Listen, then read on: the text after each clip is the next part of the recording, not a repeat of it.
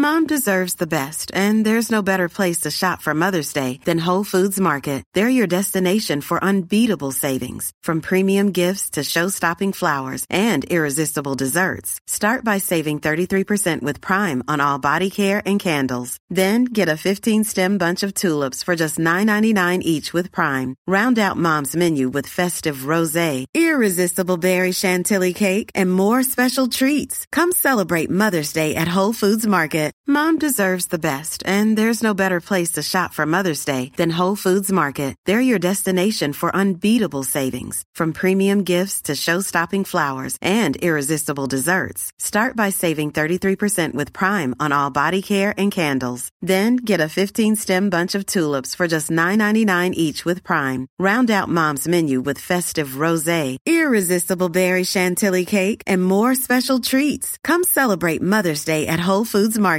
Planning for your next trip? Elevate your travel style with Quince. Quince has all the jet-setting essentials you'll want for your next getaway, like European linen, premium luggage options, buttery soft Italian leather bags, and so much more. And it's all priced at 50 to 80% less than similar brands. Plus, Quince only works with factories that use safe and ethical manufacturing practices. Pack your bags with high-quality essentials you'll be wearing for vacations to come with Quince. Go to quince.com/trip for free shipping and 365-day returns.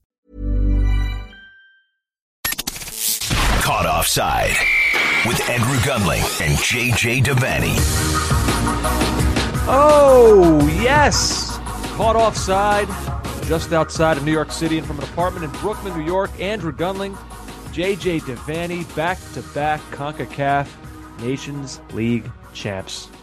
What's up, brother? Just listening to Christian Pulisic there, and he was very, very matter-of-fact about things. You know, he was asked, what does it mean for this team, you know, and kind of in the tones of like, what an achievement, et cetera, et cetera. And he was more like, well, it's a stepping stone in the right direction. And it kind of reflects my mood after tonight's game, because like it was a good result. US showed way more than Canada did. But everything that went into that game, it didn't feel, maybe we've been spoiled in the recent, like the Gold Cup final and the Nations League final, like the drama, the crowd, the intensity of playing against Mexico. But we didn't really have that tonight. And I mean, it doesn't diminish the achievement. It's still a good win. Great to have more silverware. But tonight is such a different vibe than the vibe we were rolling with on Thursday night. I would say you're not wrong. Now, look, they did win a title tonight, which is important. Yeah, I know, but like I'm just reflecting what the senior pro on the team. You know, he's like, well, okay, fine, you know. Yeah, and the fact that there wasn't a ton of drama along with it. It was, you know, we'll go through the game chapter and verse, but you know, it didn't come down to the final seconds, like you said, like some of the past trophies that the U.S. have won did. You're right. The crowd probably had something to do with it. It was listed at 35,000 exactly. It's very unusual when you get those perfect even numbers in terms of what the attendance is. But yeah, so that maybe had something to do with it. And look, I think the fact too, we talk about this all the time.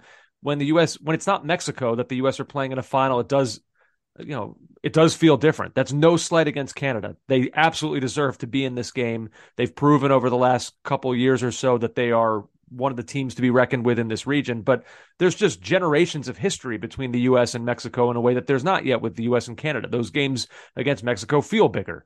And so when it's not those two playing in a final, it feels a little bit different. Maybe we'll get to that point with Canada. But I was so fueled and on fire from the other night that when Tajon Buchanan pushed Brendan Aronson to get off the field quicker and Christian Pulisic came running across, I was like, come on. Because honestly, the game tonight, like, it didn't stir the soul in the same way. And I know it's going to be harder.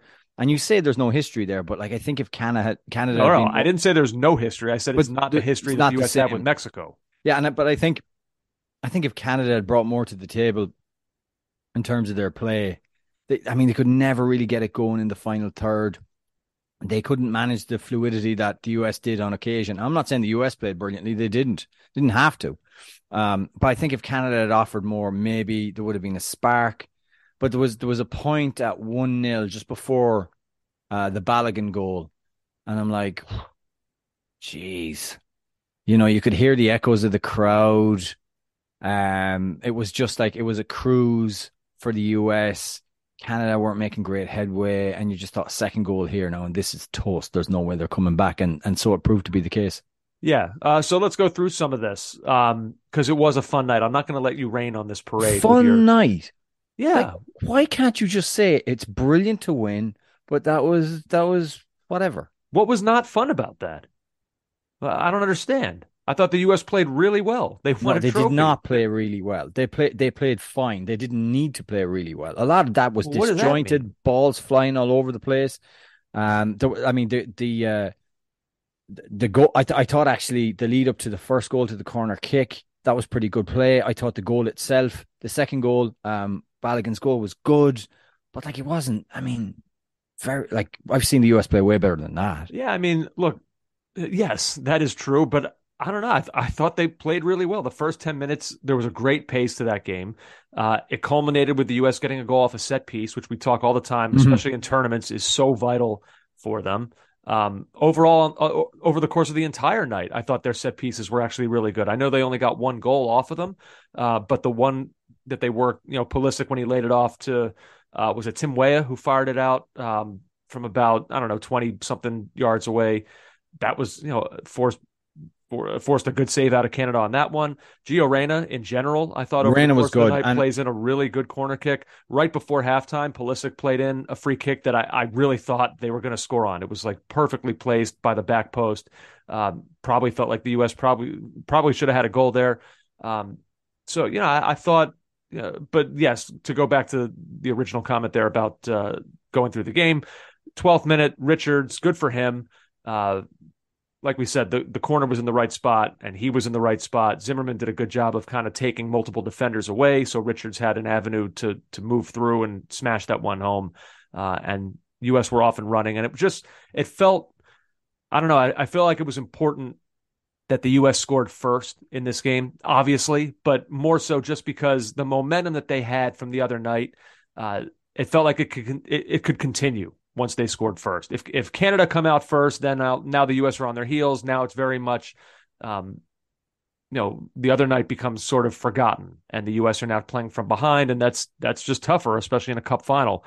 So they scored first, and all that momentum could carry with them. And I thought they continued to play well through most of the first half. I thought they were clearly the better side. Canada did have chances tonight. Mexico, like a lot of what I was watching tonight, I was kind of comparing in my head between tonight and what happened the other night. And so every time Canada had even a half chance, I was like, "Ooh, this is a little more dangerous than the other night." But I had to remind myself, no, the other night though was nothing. Like Mexico had no opportunities. It's normal for a team to have opportunities here and there.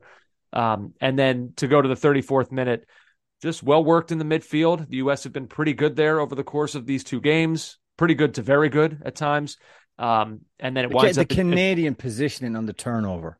Yeah. Like Jesus Christ, the way that gap opened up, you're like, go on, Reyna, go. Like the minute he got it, I thought we're in. And he did everything right, and his ball was perfectly weighted. Balogun made the right run, and you could see Balogun communicating to Reyna before that ball was played, pointing to the spot where he wanted it. He finished perfectly, and I think right away it was, he's for real, isn't he? I knew it. I knew he was effing for real, and look what he's doing.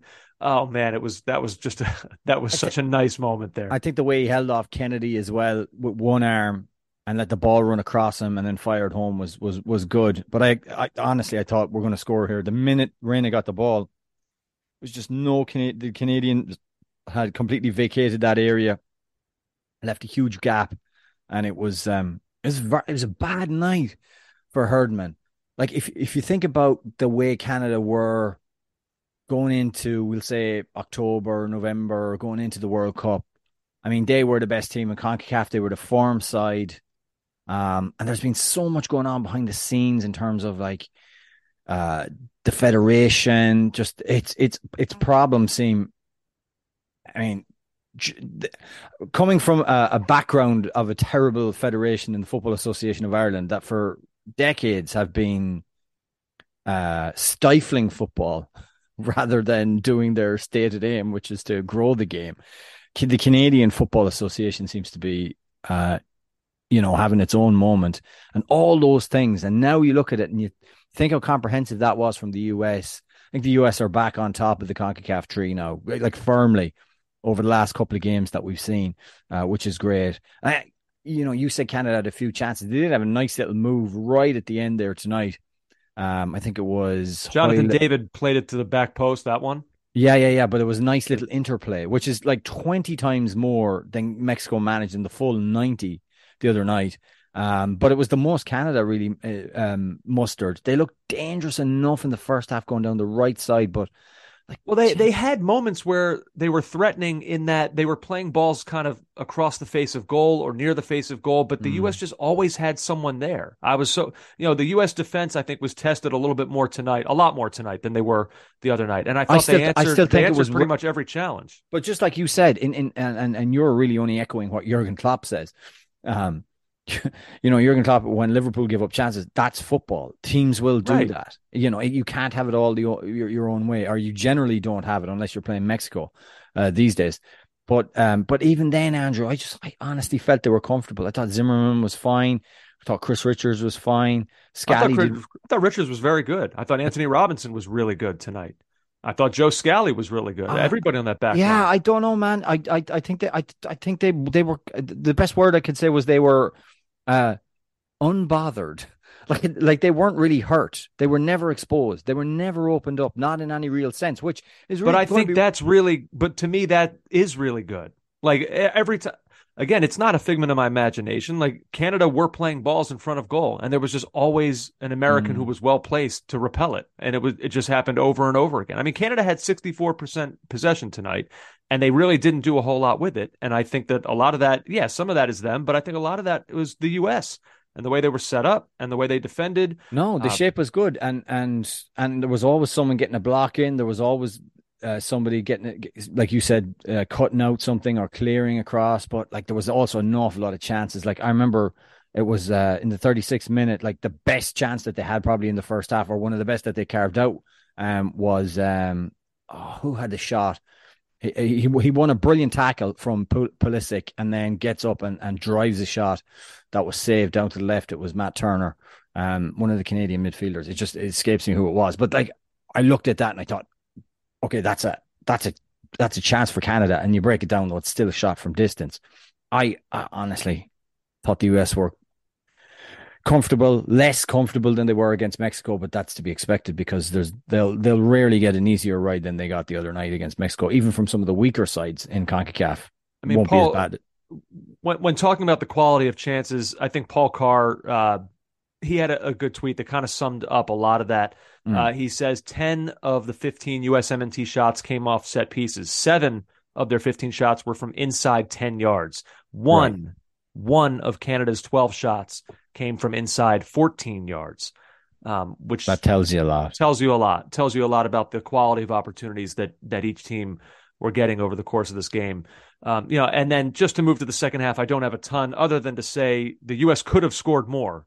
I was kind of, if I had to take one piece away from this game that I was, I guess, discouraged by is a little strong, but whatever, that I was a little discouraged by, I would have liked to see that goal where they could have put this away rather than kind of keeping it in a position where if Canada had gotten one, it could have made for a nervy final 10 to 15 minutes or so. For the life of me, I don't know how Balogun didn't get a second. I mean, I think it was Kennedy on the line who, I mean, that ball was absolutely smashed by Balogun from probably about 7 or 8 yards out. And should have scored. Can't believe he didn't. Maybe Canada were lucky there. Maybe that was brilliant by Kennedy to be where he was. Whatever. Don't know how he didn't score. Chris Richards also hit the crossbar. He could have had a second goal in this one. So, again, even in the second half with the U.S. holding that 2-goal lead, maybe there was a little bit more of defending, a little bit more willingness to allow Canada to have possession and try to break the U.S. down, which they couldn't. But the U.S., to their own credit, did continue to go for it, and they did try to get that third. They weren't able to come up with it. It would have been nice if they had and kind of been able to put that one to bed a little bit earlier than they did. But still, I feel like I'm kind of nitpicking in looking at that as a reason to be discouraged tonight. Overall, JJ, I think you have to be happy that, if you kind of look through the U.S. lineup, BJ Callahan was forced into 3 changes for a cup final. We didn't have our first choice right back and Dest, didn't have our first and second choice midfielders in Tyler Adams and Weston McKennie.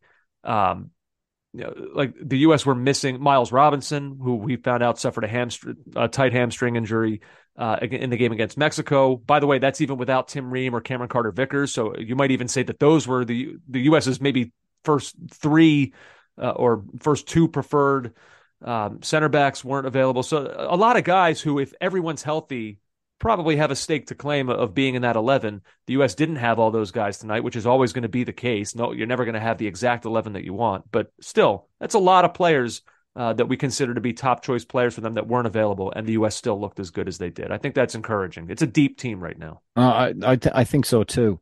There wasn't. I said after the Mexico game that I wasn't massively worried about the players that were missing, quality as they are.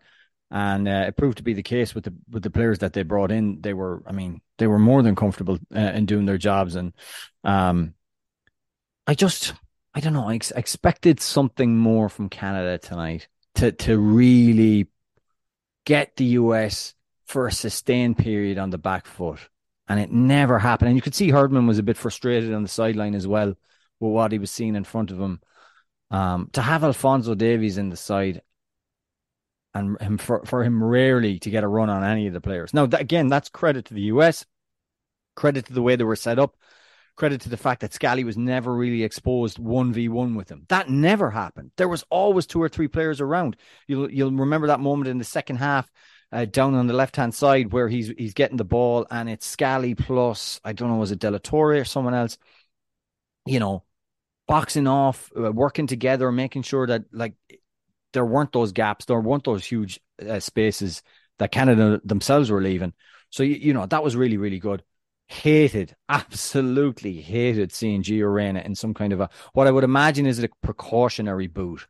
There is a boot that players go into. It doesn't mean that it's a dreadful injury. And he was on the sideline. He was very, very animated on the sideline, which I think is deliberate, encouraging his players. There's no need with 3 minutes left for you to be that animated, making hand signals about being compact, encouraging. What are you implying? At 2-0. Oh, I'm implying that he's absolutely trying to swing things back, trying to not rewrite the narrative, but kind of trying to counter the narrative of him being this disruptive force that he was during the World Cup and everything that's gone before. He's trying to show I'm a team player. Hey, look at me.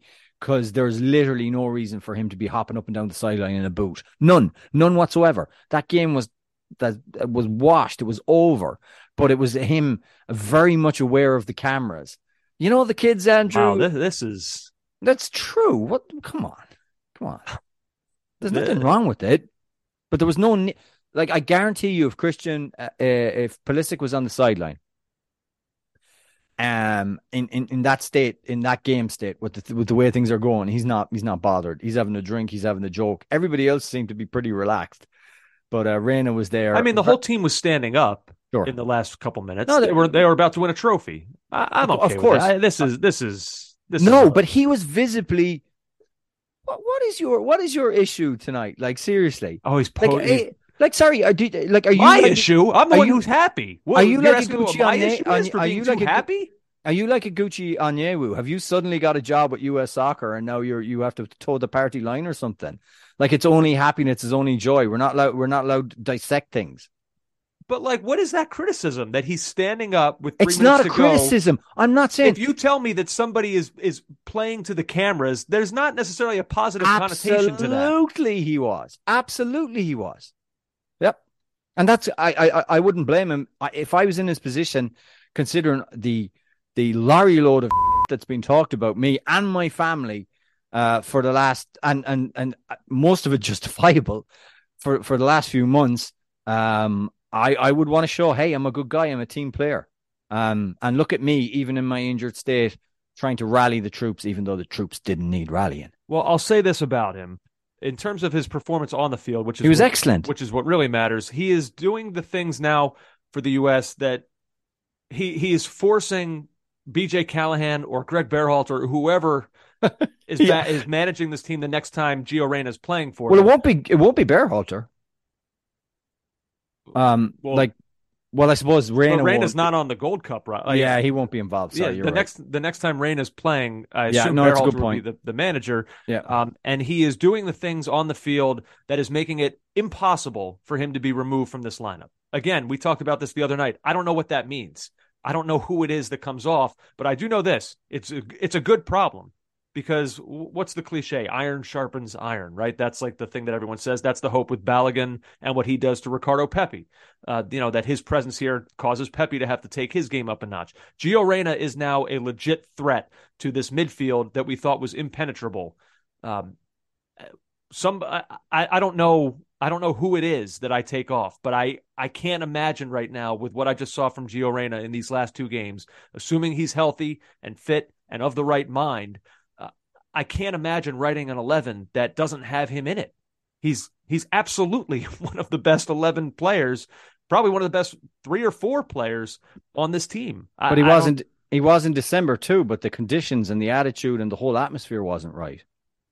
And his fitness probably wasn't even as good. Well, I think that was the focal point of it, was that they didn't think his fitness was there, but they gave him a chance to prove them wrong, and he didn't do that. And if anything, he made it easier for them to make the decision they made. Yeah, I just don't think that happens again. I think that was in the worst way possible a lesson learned. I wish he could have learned it differently and handled it differently. But he'll still probably have, an attitude. Like, he might be who he is. He might be this ultra competitive guy who, when things don't go his way, can get pouty or whatever. That may always be there, but I can't ever envision something quite as bad as what happened at the World Cup happening again. I think he'll be a different guy in those situations moving forward. I would tend to agree with you. And, at the remove of a few months as well, as long as he can stay fit, I think the biggest thing for him, his mentality, is his ability to stay fit. Because I think, as a professional footballer, that weighs on you so much that you can't trust your body.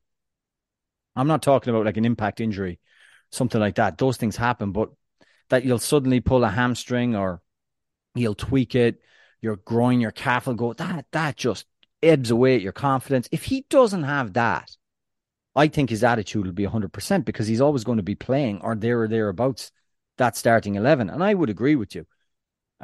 He's just so talented. Like I said, the minute he picked that ball up in space, drove into that space, I knew he delivered the right ball. You just know he will, because he has that quality. And hopefully what happened, all that stuff is just behind him now. That's what you really want. But I stand by what I said. His attitude on the field has been Johnny Hustle. He's been getting around. He's been playing so well. And it doesn't surprise me that let me put it this way. It doesn't have to be fake, or it doesn't have to be artifice or some kind of affectation what he was doing tonight. But he was consciously doing it, is my point. I'm going to be that guy. I'm going to be more of a team guy, or I'm going to be visibly more of a team guy. And that's not necessarily. I'll say this. When you put it that way, is that better? Is that better for you, Andrew? Well, when you say playing to the cameras, I take that as kind of that's somebody being fake. That's somebody being fake and phony and And as a member of the USSF, you don't want that said about your players.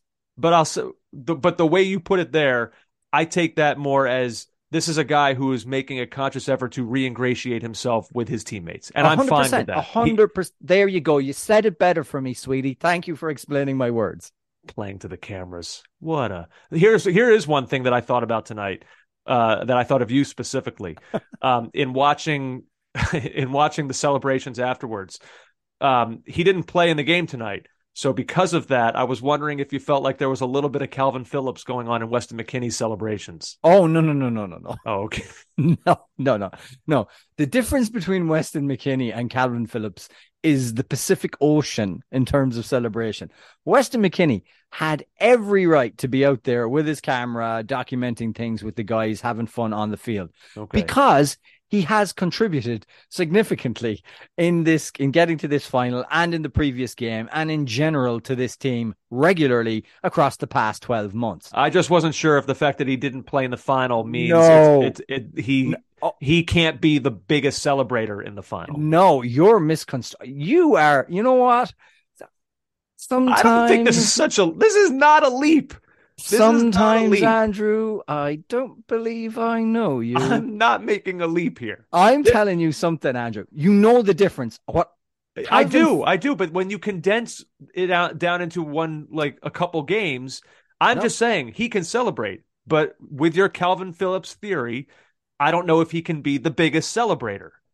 The Calvin Phillips theory, it must stretch across more than just like one or two games. Like Calvin Phillips, I said, is a ghost. Like he does nothing for Manchester City. Nothing. He's just a man who's there. And him being front and center, visibly drunk and leading the cheering was just wild to me. Absolutely wild. I couldn't do it. I cringe. I'd swallow my own face. So you're saying that if Sean Johnson was doing that, it'd be like, easy there, fella. It's a bit different when you're a sub goalie, isn't it, though? All right, Alan Sonora. Because don't forget, who was the biggest leader of the party when Spain won the World Cup in 2010? On the plane, we all saw the pictures. You don't remember that? I don't remember, no. Pepe Reina. Absolutely going mental. Didn't kick a ball. Or did he kick a ball? Did he play? I don't think he did. I doubt it. When would he have? There's no. I was trying to think. Did Spain have a game that? Did Spain have a game that didn't matter? They didn't because they lost the opener. So he would have played. Yeah. Casillas would have played every game. So, but he was like, yeah, going absolutely crazy. It's different for keepers. Other thoughts from this game? I thought, especially early on, the right side of the U.S. Boy, this team right now, I think the thing that stands out to me with this American team, even with guys who aren't playing, that would, like Serginho Dest might be the fastest player on the team. He wasn't playing tonight, but we still look so fast. Watching down the right side, Tim Weah, his speed, when he gets into any kind of space, he's immediately threatening. That's why he's one guy when people will talk about, okay, well, who's Reyna going to start for? Like it can only be a couple candidates, right? Because it's not going to, like Pulisic is a nailed on starter. Balogun right now is a nailed on starter. So if you're looking at other attack minded players, I guess you're looking at McKinney, you're looking at Musa, who's not necessarily attack minded, but if we're looking in that midfield area, and you're probably looking at Tim Weah. But I can't take Weah off the field right now. I think he brings this level of speed and dynamism to that side for the U.S. that is so threatening to opposing defenses. And we've seen time and time again, all the way from World Cup qualifying up through now, every time he plays for this team, he's a threat in some way or another. So he's got to play for me too. Yeah, he doesn't really let you down, does he? Like he always contributes something. And there's been a long, I wouldn't say always, there was a period where you're like, I'm not sure about him. But like we'd say over the last 15, 18 months, you can't argue it. You just can't. He's been absolutely, he's been brilliant. And again, you talk about pace. When the US break and they win it in midfield and space opens up, genuinely, they've got the speed, they got the pace from a number of players. Like Pulisic across the last two games, the minute I mean, particularly against Mexico, which again, probably isn't the greatest example because I think even you, Andrew, would find space and run into it against Mexico. But like he attacked space so well. Like they're very, very mobile. We don't like we've moved away from. I'm not saying he wasn't mobile, but we've moved away from the Altidores and the Wondolowskis quite dramatically. It's a much more modern attack line. It's much more interchangeable. They link up really well. It's like I said, it's modern. It's necessary. And dare I give Berhalter any credit, but and your stepfather Dave Sarachan, that was the job that they had to do, was to overhaul all of that. And there has been a significant change over the past 2 to 3, 4 years. And we are more dangerous. I still think there's more goals in the team. Oh, I agree. That would be a concern. I was even thinking about that about the Mexico game, for how well I felt like the U.S. played and how poorly Mexico played. Yeah. It felt like that's got to be a 5-0. No, I agree. It was 3 enough. Like now having said 3 was a nice number. I think if we walked out with 2, you would have been, we've missed an opportunity there to really punish them. Yeah, 3 was a good number. Yeah. 3 is just barely on the front end of what's acceptable for a beating of that caliber. But it felt like on a different day, maybe it probably could have or should have been worse. And by the same token, this could have been that. This could have been a 3-0 if Balogun scores the goal that he was presented with. You're talking, JJ, about how we've moved forward from an attack standpoint. So let me take you back just, 6 months, 7 months when we didn't feel that way, when the U.S. attack was sort of this big question mark, the biggest hole potentially on the lineup sheet. And now here we are. We've watched Balogun in an American uniform for 2 games, scored a goal, could have had another, drew a red card in the first game against Mexico. Mike L. Goodman tweeted this during the game. He said, "I don't know how good Balogun will be, but I do know how much better he is than our other options." I think that's right now. I'd say right now that's a fair point. I do feel like there's this trajectory on Ricardo Pepi that's really pointing upward that I feel good about. But you've watched him for 2 games now play for the U.S. Do you suddenly feel like, click, problem solved, we're good now? That's not a hole anymore. From what I've seen, he is an upgrade, a significant upgrade on what was before and the other options. Definitely. So from that standpoint, when he's fit, he starts. When he's available, he starts. Is he going to be as devastating as maybe some people would assume based on his run of form in League One? I don't know about that. I don't know that to be the case yet. But for me, he starts now. And I think, listening to the panel tonight, it's amazing how quickly we've decided that he is now first choice centre forward for the team. It's pretty much nailed on. And I think even if his club form, I haven't seen his underlying metrics, I haven't seen his underlying stats. I'd like to see those. But even if his club form was to take a slight dip, I still think he's head and shoulders above the other candidates there, and he will start almost always, I would think, going forward. The official position of this podcast is that we are indeed good now. Well, you're absolutely in love with him. We're raptured. Good now. We're good now. You have a very, I think it's adorable. It reminds me of a trait. It reminds me of me when I was 12, and the Republic of Ireland would unearth a new striker, like John Goodman from Wimbledon, or anybody would come into the fray, and I would just get so excited. I'm sorry, this guy just scored 21 goals at his age in one of Europe's top 5 leagues. This isn't Don Goodman. No.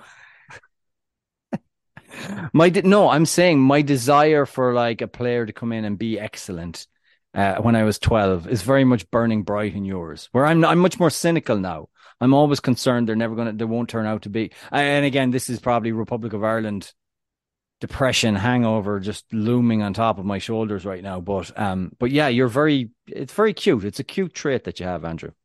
We're good now. We're good at that position. I think I won't say good is so.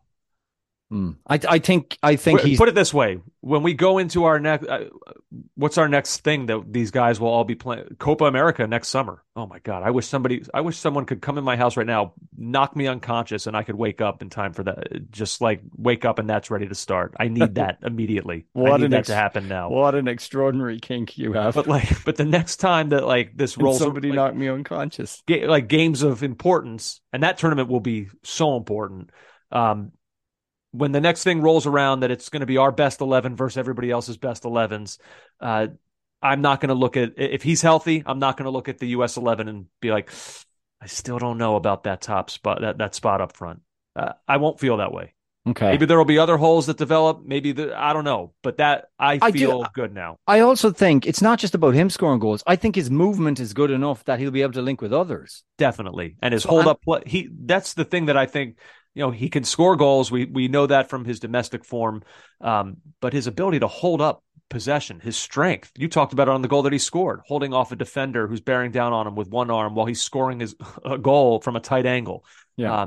I think he looks more the complete player than I may have even realized now watching him like really up close in these last couple of games. So, boy, that's such a, like, what a thing to be able to say. Like, we've been plagued by the uncertainty at that position for years now. And I've now officially declared that we're good now. This is too much. I'm happy with him. I don't think I'm alone in feeling I'm this happy way. with him. I want him to start. I think that the management will start him, but I need you to just chill out. I don't think I'm alone here. I think I'm speaking for the American masses on how they feel about this. There's a reason that we've been courting this guy for a couple years, and that everybody lost their minds when he was in an Orlando Magic game.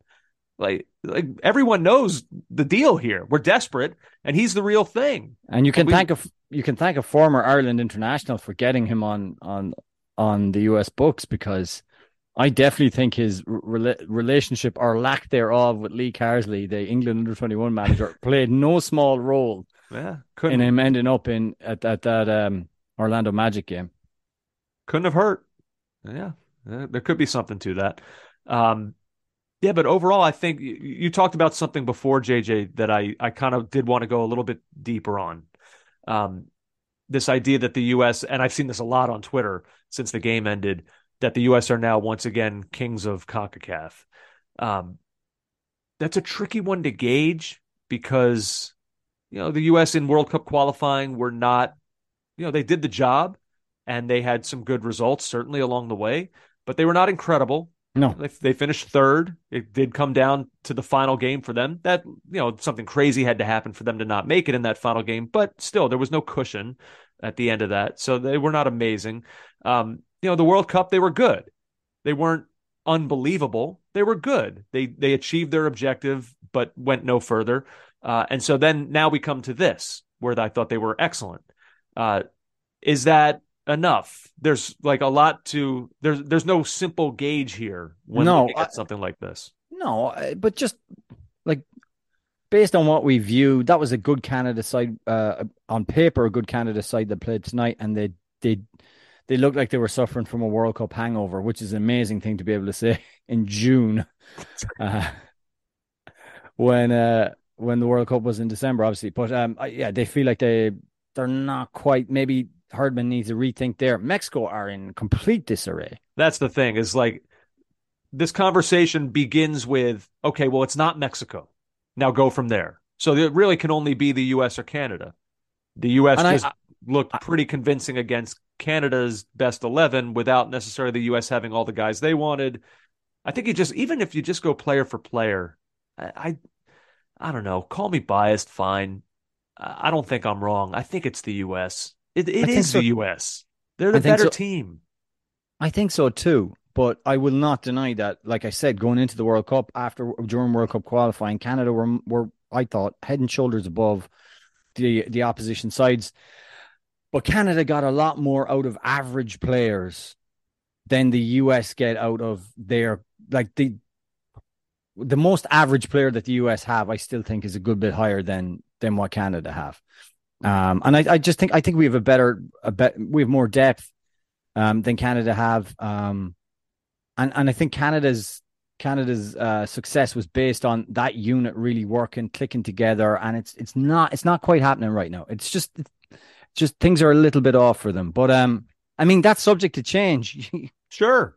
But when though? But like, that's the thing. It can't, like, the Gold Cup won't prove anything. No, the Gold Cup won't, because the squads are skewed. So I think we got to wait until next summer, I think is what it comes down to, which is frustrating that we're going to have to wait for a Copa America to be able to continue this conversation, because there's not really going to be anything between now and then. I think Balogun changes the equation, putting that piece up front for the U.S. I think they just feel like a more convincing, complete side.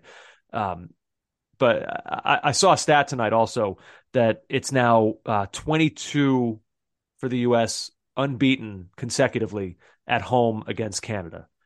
That's a huge number. I think 12 wins and 10 draws. That's a big number for the U.S. to kind of hang their hat on. Now you could say, yeah, but a lot of what makes you the best in a region is by how you do on the road. The U.S. have struggled mightily in that part of it. However, let me ask you a question here that I was thinking about. So, like, if that's the thing that concerns us, how are the U.S. going to do when they're not playing in the U.S.? JJ, when is the next actual time that the U.S. are going to play a game of real consequence, not in the United States? 2028, right? At least, I don't know. You got Copa America here. You got a World Cup here. There's no World Cup qualifying for the U.S., so there's not going to be any scary nights in Honduras or, tense nights in Trinidad. Like, rule all that out. Like, they only have home games from here all the way up through, like, several years from now. Hey, they better be good then. They better be damn good then. Well, I'm glad that you said that, because I did want to point out one other thing here. These two games, it's amazing the power that just two games can have, because we all know the tenor of the conversation on Triple G returning. There's not a whole lot of high fives being given over that. The U.S. just looked really good with an interim to an interim. Okay, and I know that a lot of it might be Triple G's system. Like, this is Callahan is an assistant under Berhalter, so like maybe there's similarities in that, but still, this goes on BJ Callahan's record. He did this. He won this trophy. Triple G's going to come back. If they don't look good, like it's going to be unacceptable. Like, it just is. Like, and I guess again, Copa America will be the proving ground. If that tournament is a disaster in some way, or the U.S. are just fine, 0-0s, a 1-1, and a 1-0 to get out of the group, something like that.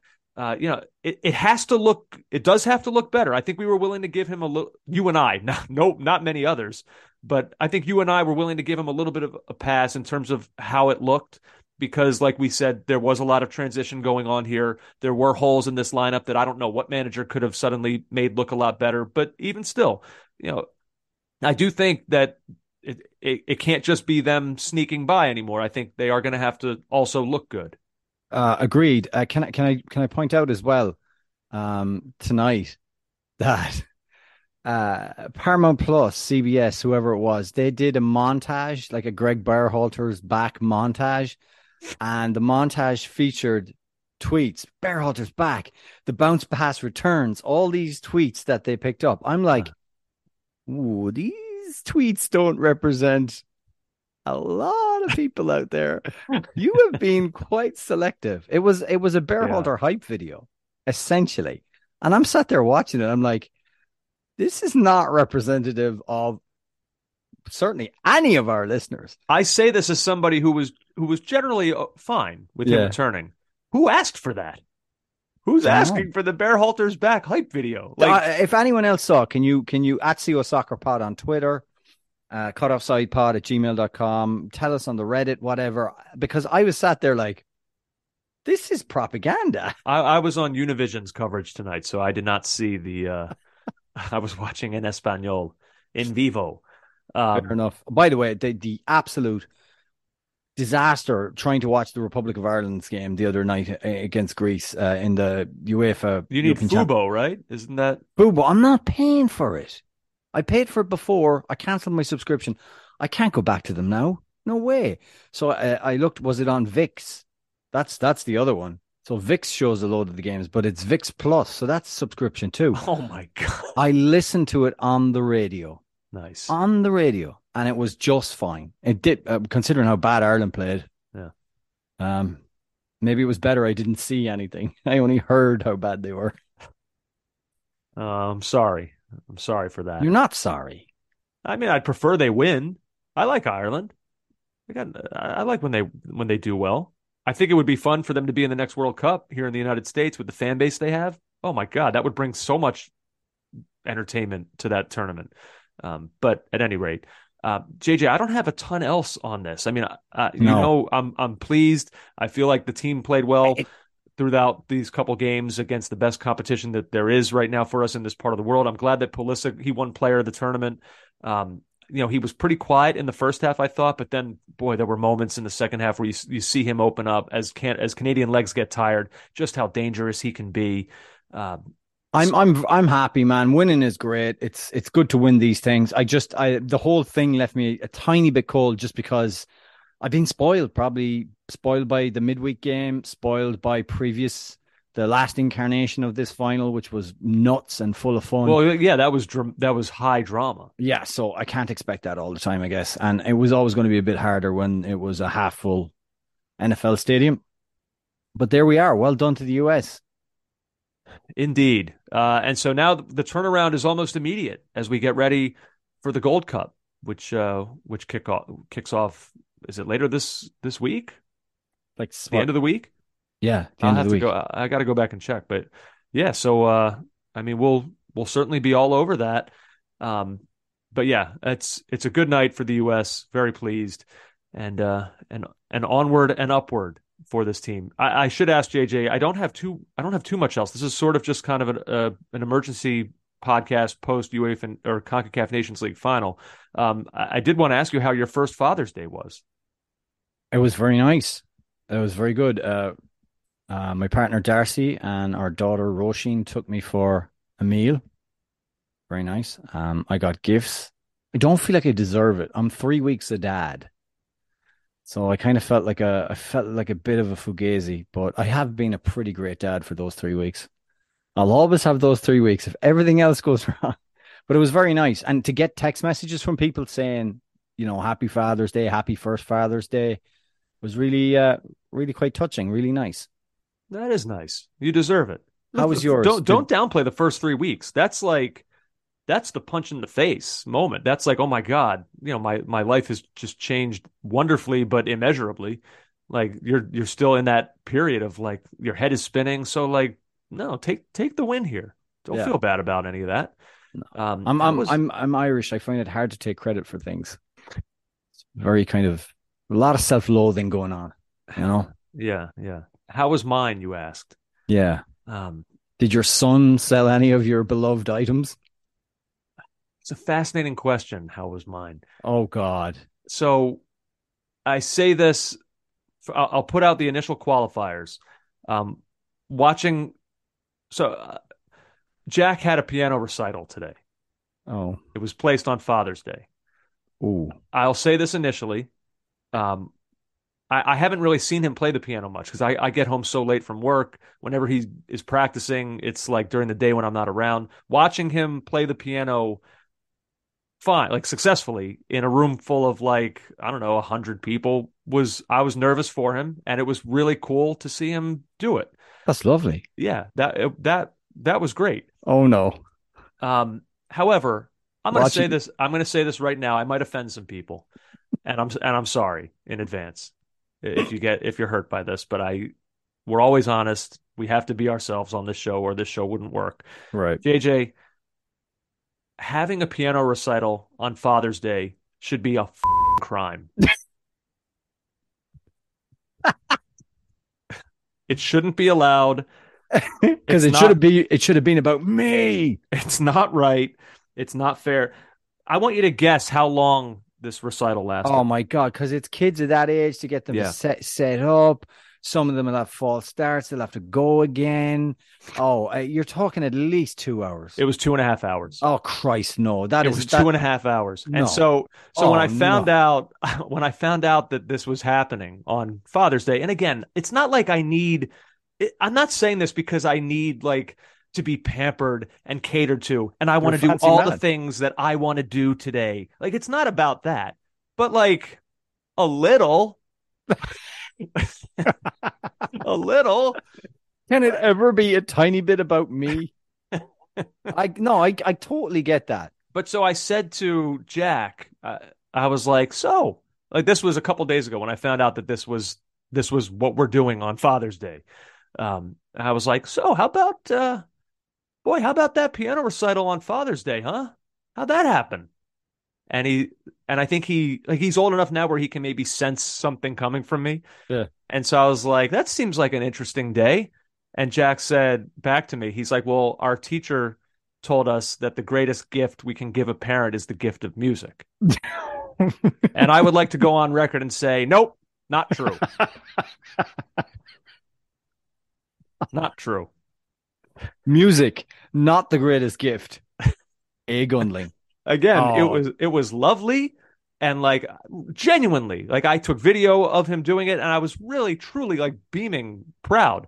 But like, see, the other factors in this, the other problems with it are like there are ancillary things that cause this to also be a problem. Not just like the my Father's Day is now me at a piano recital of first, second, and third graders or whatever for 3 hours, but it's also like Jack was horribly nervous beforehand. So that's like 2 hours before the recital of dealing with a nervous wreck 7-year-old, and I you feel totally bad. get that.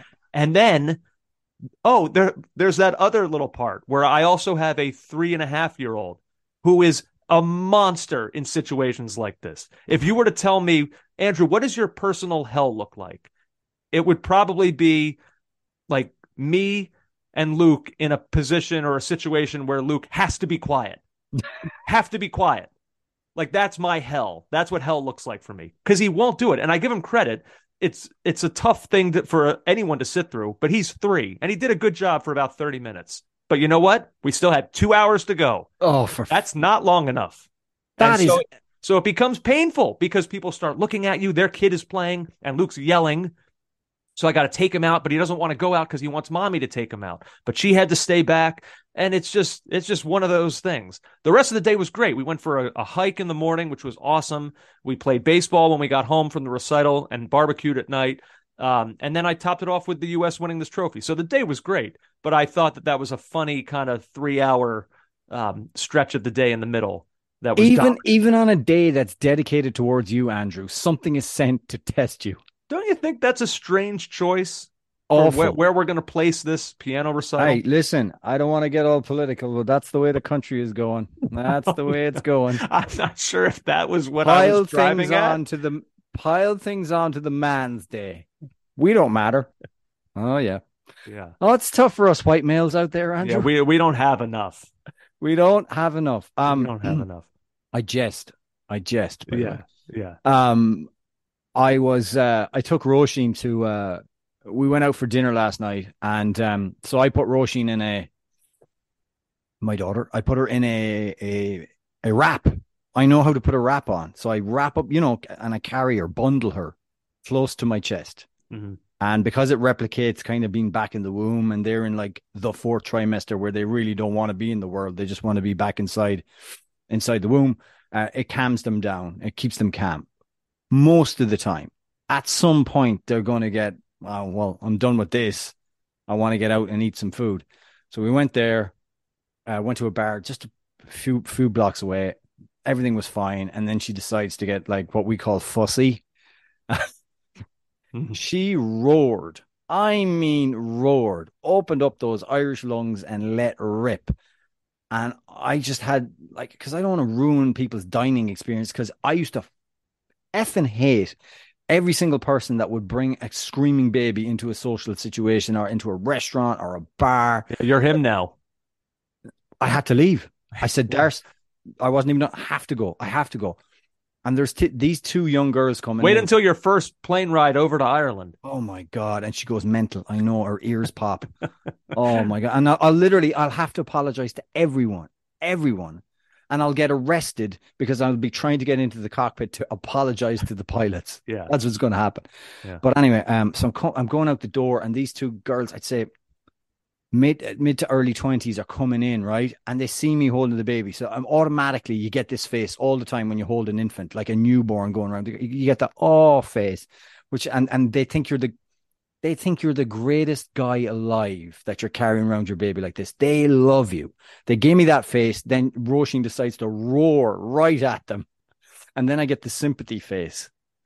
And it's just, I wanted to apologize to everyone. But on the flip side, everyone wants to see your baby. Everyone. I can't walk half a block without people asking me, how many weeks old, what's her name, but the whole thing. Like and you know me, I like attention. So it's kind of double-edged sword, I guess. But yeah. That was, Father's Day was nice today. Roisin mostly behaved herself. Although she did a massive poo. And we had to improvise and go into a bar and change her nappy. That's going to happen.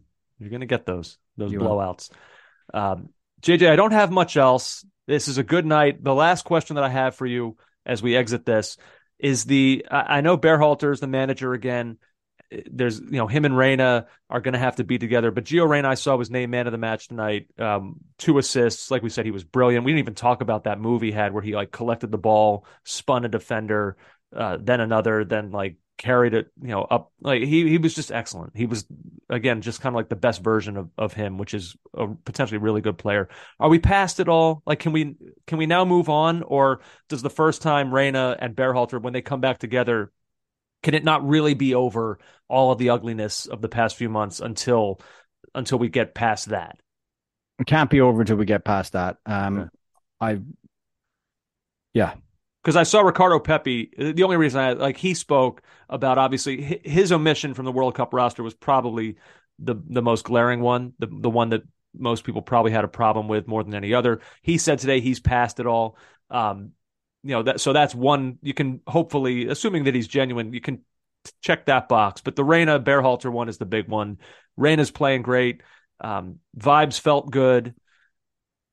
So I'm hoping that we can move past. But you're probably right. I also think again, and I did say Gio Reyna he's an adult and he's a professional footballer. Yeah. So if I was Berhalter, I'd pick up the phone, speak to him directly. No parents, none of that, because that'll never be fixed. That's a wound that's I would say that can't be. That's irrevocable. But yeah, pick up the phone, talk to him, be adults about it. Yeah, no, I think you're right. I think that would probably be smart, or even more. I wonder if it would even. Well, yeah, we'll say that. I was going to say if it would make it even more genuine if he actually flew out to wherever Gio was and did it face to face like that. He may do that. I actually think that would be the way to go. Yeah. Yeah. But at any rate, that's probably a conversation for another day when the US are in that kind of camp with the two of them back together. But for now, before you get out, one more thing before we go. Yeah. I have to ask. Danny Carvajal. Oh, yeah. Yeah, my I didn't get to see it. I was busy. Well, yeah, I know you didn't, but I actually wonder, like, it's a Panenka, but it's got a lot on it. It's actually borderline Panenka. It's moving way faster. Yeah, and I do sometimes, like, just because a ball is placed centrally doesn't automatically make it a Panenka. Now, this one was, I would say this one was, if it wasn't one, it was really close to being one. So I don't have a problem. I thought it moved with way more pace. It was less clippy up, clippy down. It was more like, I mean, it hit the back of the net, like with a fair amount of velocity. So it is a Panenka, but it's just on the border for me. So I don't think there's still the same amount of. Is there the same amount of risk? Probably not. But yeah, there was that, and also Scotland, spectacular win. Wow, yeah. Oh my God. To be 1-0 down, Haaland scoring the penalty, and then Scotland to come back, pounced Lyndon Dykes pouncing on a mistake from the Norwegian defence, and then to score a winner so late on, just 90th minute stuff, absolutely brilliant. And the amount of jealousy I feel watching teams like Scotland, who I thought Ireland were on that level with, is yeah. I can't do it. I can't do it anymore. Oh, wow. What does that mean? I don't know. I mean, this team is just, we think we're making progress and then we're not. And then, I don't know. I actually think it might be the end for Stephen Kenny. I think Stephen Kenny has done a lot of good work. He's overhauled the squad, new players brought in. We are playing better football, but it's not effective football. We're not getting the performances. I think he's done his part, and there may need another manager to come in. So, yeah. Oh, this is bleak. It is bleak. It's very bleak, Andrew. 2 final things. One, England. I was wondering what you thought of Trent Alexander-Arnold playing midfield, because it seems like he's getting rave reviews from that performance. Granted, it was Malta, but people seem generally thrilled with how he looked. Yeah, and I mean, once he's not double jobbing, once it's a midfield, a straight up midfield position, I think that's better for him. I still have my doubts. I need to see him against a top team. Mm-hmm. That's fair. When he's under a lot of pressure, before I can make because it is a different kind of position. But yeah, no, like He's got a lot of the skills necessary. I just wonder, receiving the ball in tight areas, quick turns. If there's a team that's pressurizing the midfield a lot, how will he cope in that regard? And then finally, JJ, did you see the video put out from the San Jose Earthquakes, I believe, of the fan who they had the competition where the ball was placed at the 18 and whoever could kick it, I guess, closest to the center circle would win some sort of prize. I don't know exactly what it was. So a couple fans went. One got fairly close. Another one, I don't know what happened. The ball was almost out of the picture. But then the third guy went. And JJ, he did it. Like he kicked the ball perfectly onto the center circle from back at the 18. I thought it was extraordinary. So I watched it. It's so compelling. I need to know from you who would just have a better sense of these things than me, just how difficult that is. That's super difficult. Incredible. It's absolutely super difficult. He nails it. The weight of the pass is so good that it stops dead center. Not on the lip of the center circle spot. Yeah. Dead center. If you'd placed it with your hands, you wouldn't have placed it more accurately than he did with his foot from the penalty box. Utterly. Now, he probably couldn't do it again. If he tried a million times, he couldn't do it again. Absolutely brilliant. And this sounds mundane and boring, but it's almost like some kind of visual soccer ASMR for me. It's soothing. Yeah, that's a great way of putting it. Yeah, I watched it 1,000 times. It's so good. It's so soothing. People should watch that. Go over to San Jose Earthquakes Twitter and indulge yourself. And you know how my American brain operates.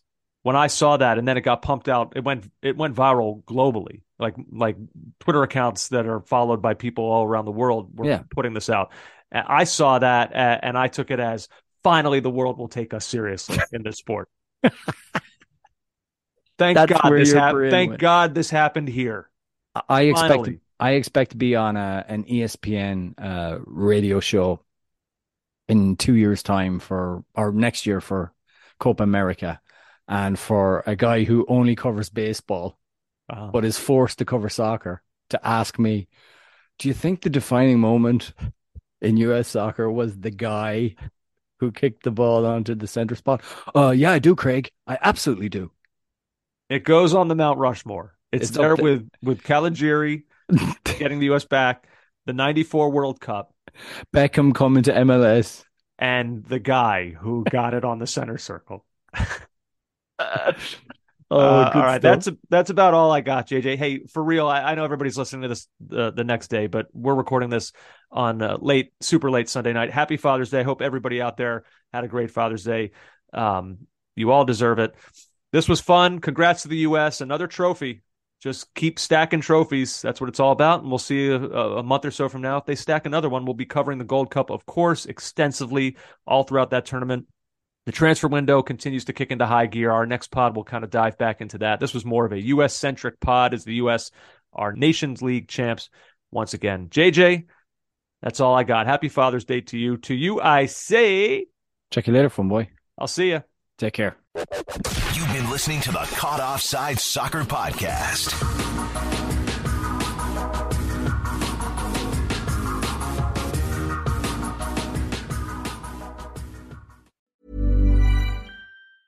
Mom deserves the best, and there's no better place to shop for Mother's Day than Whole Foods Market. They're your destination for unbeatable savings, from premium gifts to show-stopping flowers and irresistible desserts. Start by saving 33% with Prime on all body care and candles. Then get a 15-stem bunch of tulips for just $9.99 each with Prime. Round out Mom's menu with festive rosé, irresistible berry chantilly cake, and more special treats. Come celebrate Mother's Day at Whole Foods Market. Mom deserves the best, and there's no better place to shop for Mother's Day than Whole Foods Market. They're your destination for unbeatable savings, from premium gifts to show-stopping flowers and irresistible desserts. Start by saving 33% with Prime on all body care and candles. Then get a 15-stem bunch of tulips for just $9.99 each with Prime. Round out Mom's menu with festive rosé, irresistible berry chantilly cake, and more special treats. Come celebrate Mother's Day at Whole Foods Market.